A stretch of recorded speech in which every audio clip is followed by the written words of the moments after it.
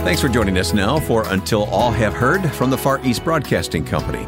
With Ed Cannon, who is president, I'm Wayne Shepherd. And Ed, we have a very special guy on the line with us right now. We're kind of mixing podcasts here today because he does a podcast, which I have a small part in, called In the Studio with Michael Card. It was one of my favorite programs. And here we are with Michael Card on this podcast, Until All Have Heard. See how that works? Mike, welcome. How the tables have turned. Yes.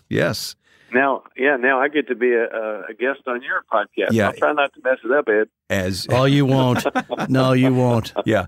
As you often say, Mike, just put yourself in our lovely and capable hands. So I will do that. I will learned trust that. you guys. I learned that ask, from you. Ask me any questions too hard. No math questions or anything like that. So I'm good. Michael Card, of course, we've loved Michael's music through the years. His Bible teaching is so strong. Mike, I was listening the other day to you teach about the life of Jesus on our podcast, and I was in the car and I thought, what can I listen to right now that would encourage my heart? And I tuned into our podcast in the studio and heard your teaching about the life of Jesus. So thank you for what you're doing. Wow. Well, that's cool. Well, one of my favorite memories is being overseas with FEBC and getting to teach on the life of Christ in a big church. I forget exactly where the church was, but I still have a picture. So I look at that picture and I think, well, you know what, you did get out there. You know, with the help of those guys, you got to go a long way. Share the gospel with people who live a long way. Yeah, I was just showing Ed the photo of you in China at a little church when this little woman came up to you and wanted her picture taken with you. Remember that? Oh, yeah. Iconic picture of Mike. He showed me that picture just a few minutes ago, yeah. Yeah, I remember that. She kept patting me on. She'd never seen a bald guy, I guess. She kept patting me on the head. And she kept, through the interpreter, she wanted me to go home with her and have lunch with her. Oh, boy. It was so, why can't you come home with me? She kept. My little Chinese grandmother. Yeah. Well, Ed, this is why we wanted to talk to Mike today, because we have so much to learn from our friends overseas, don't we? That's sort of the motto of FEBC. You know, we proclaim the gospel over there, and we know the gospel and they don't, but the rest of ministry we learn from them. We see what our friends and neighbors in countries like China and Indonesia and Pakistan, what they have to go through for their Christ. Sacrifice is inspiring. It's a lesson for all of us, and we learn constantly every single day. Mm-hmm. Humility and generosity and all those other kinds of things that, you know, are the backbone of our Christian faith. Mm-hmm. Yeah, it's exciting to see how much they give. Yeah, it's a good lesson for us, isn't it, Mike? I mean, what we see people in countries like Pakistan that are willing to do, the sacrifice that they joyfully make for the pleasure of being able to proclaim the gospel to the least reached around the world who have never heard. And, you know, and for them, that is the joy of life. The joy of life is the privilege to suffer in order to get the gospel out so that people come to faith in Jesus. And I learn that lesson every time I travel with FEBC, every time I'm in the field, seeing those little old ladies. I've never been invited to anyone's house, though, because they wanted to. Well, you're not bald, so. I have had the privilege to eat in many listeners' homes around the country and seeing the conditions they live in. It's almost embarrassing as an American to see what people are happy with in other places in the world. And they say, well, I've got the gospel of Christ. What else do I need? What else do I need? I saw a great picture the other day on the internet. It was an elderly lady in a foreign country, and all she had was to eat was bread and water, but she had this big smile on her face. She goes, all this and Christ too. Oh, that's a great picture. Wow. All this and Christ too. We visited a lady in Cambodia. My wife and I got the privilege of visiting a lady in Cambodia, lived in a little tin hut right off of a big garbage pile, and she had a little young lady living with her, maybe 16 years old, a street person that she had moved in with.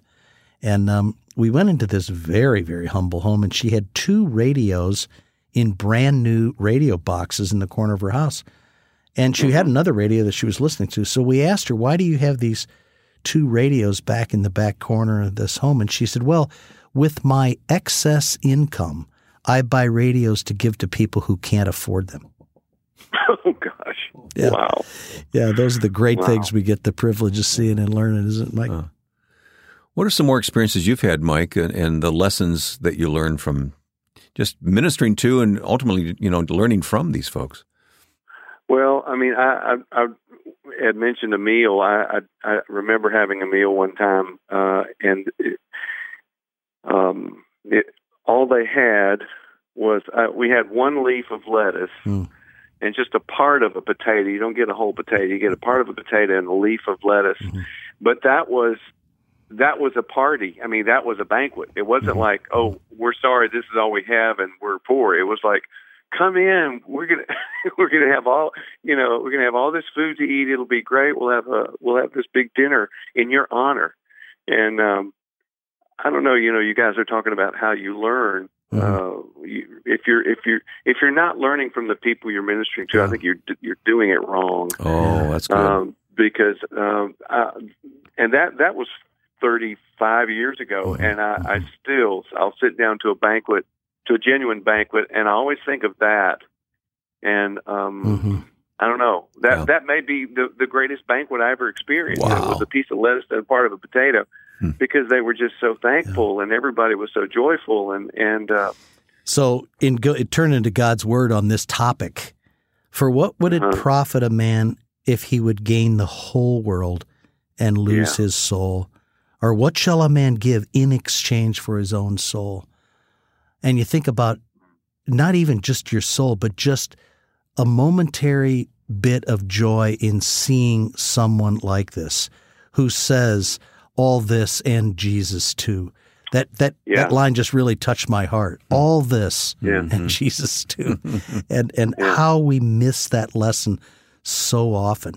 I wish I could show you pictures of these opportunities that Mike's talking about and that we have for you to be able to see the joy on people's face who have next to nothing but say this line, all this in Jesus. I think I have the next best answer to that, Ed. Go to our website, febc.org, because we have lots of videos there of these very things we're talking about, shot in countries where we serve. So, our producer, Joe Carlson, always reminds me of one of our favorite lines out of a testimony from a man in Vietnam where they're very oppressed by the government in terms of religion. And he says, you see, we have no pastors and we have no Bibles, but we hunger for God's word more than anything in this world. Think about that. We hunger for God's word more. That's why you can be happy with a piece of lettuce and a half a potato, right, Mike? Yeah, absolutely. But it is. I mean, it's we've talked about what we can learn from them, but also, I mean, that you turn it back around like that and think that we have the opportunity, we have the capability through radio to get God's word into people who aren't allowed, who don't have churches to go to and who don't have Bible, can't possess a Bible, but they can have a radio. Yeah, they can. And that's one of the uniquenesses of this ministry. Yeah. Mike, what's it been like for you traveling in places like Korea and throughout other countries as well? What's it like to worship together? I mean, you're a musician. What is that experience like? Well, I mean, music is a big open door. If you can barely put two notes together, everybody's happy to have you come to their church. And that's been my experience. I mean, obviously it's a bridge, but this kinship. Like the little old lady in China all those years ago. I mean, I was as close to her, in some ways closer to her than I was to my own mom. I mean, the beautiful thing is I could have gone home with her and had dinner and stayed and been, because she, in some ways, she was like a mother in the Lord to me. Right. And the kinship that I feel with people who couldn't be more different than me is, to me, is amazing. When you experience that in the Lord, I don't think there are words to put to it. You have to experience it to understand what it's like. Yeah, I often quote the lyrics of one of your songs. We are not scattered strangers. Yeah.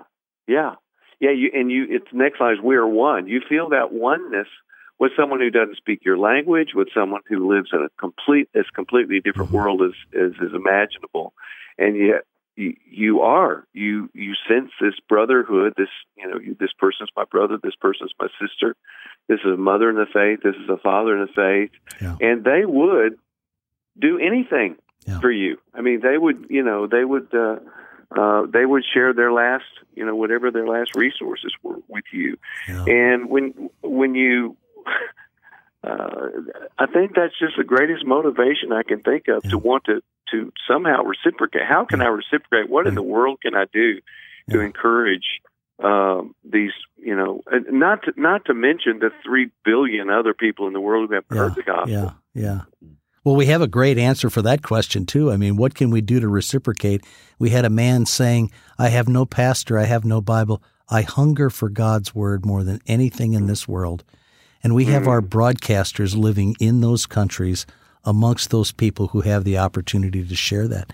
You were talking about people that would give you anything. So our director in Thailand is a man named Napakun, and he's really a hard worker. Travels on his motorcycle through the back country to visit listeners, to visit broadcasters who are out in the hill country putting together minority language broadcasts. And he tells a story about going to a village in northern Thailand, and he had traveled on his motorcycle all night to get there, and he finally gets to the village. And as soon as he gets there, the first thing they did was slaughter a pig so that for the whole 3 or 4 days he was going to be there, they would have something to eat. That was a big deal. And it's a huge sacrifice for them. They've been raising that pig for probably 2 years. Yeah. And yet when the broadcaster who brings the gospel to them through the radio shows up, the celebration of slaughtering the pig so that they're feeding them the best that they have. That's the way people are. And that brotherhood of oneness in Christ, Mike, that you talk about, that's such a wonderful thing. You can't even speak the same language. You don't even know what the person's saying, but you can feel that brotherhood, that love of Christ that bonds us together. What a great... I can remember... Now, this is a Wycliffe story, but I can remember the story of the translator had worked years and years and years to translate the Bible into the language of this particular village.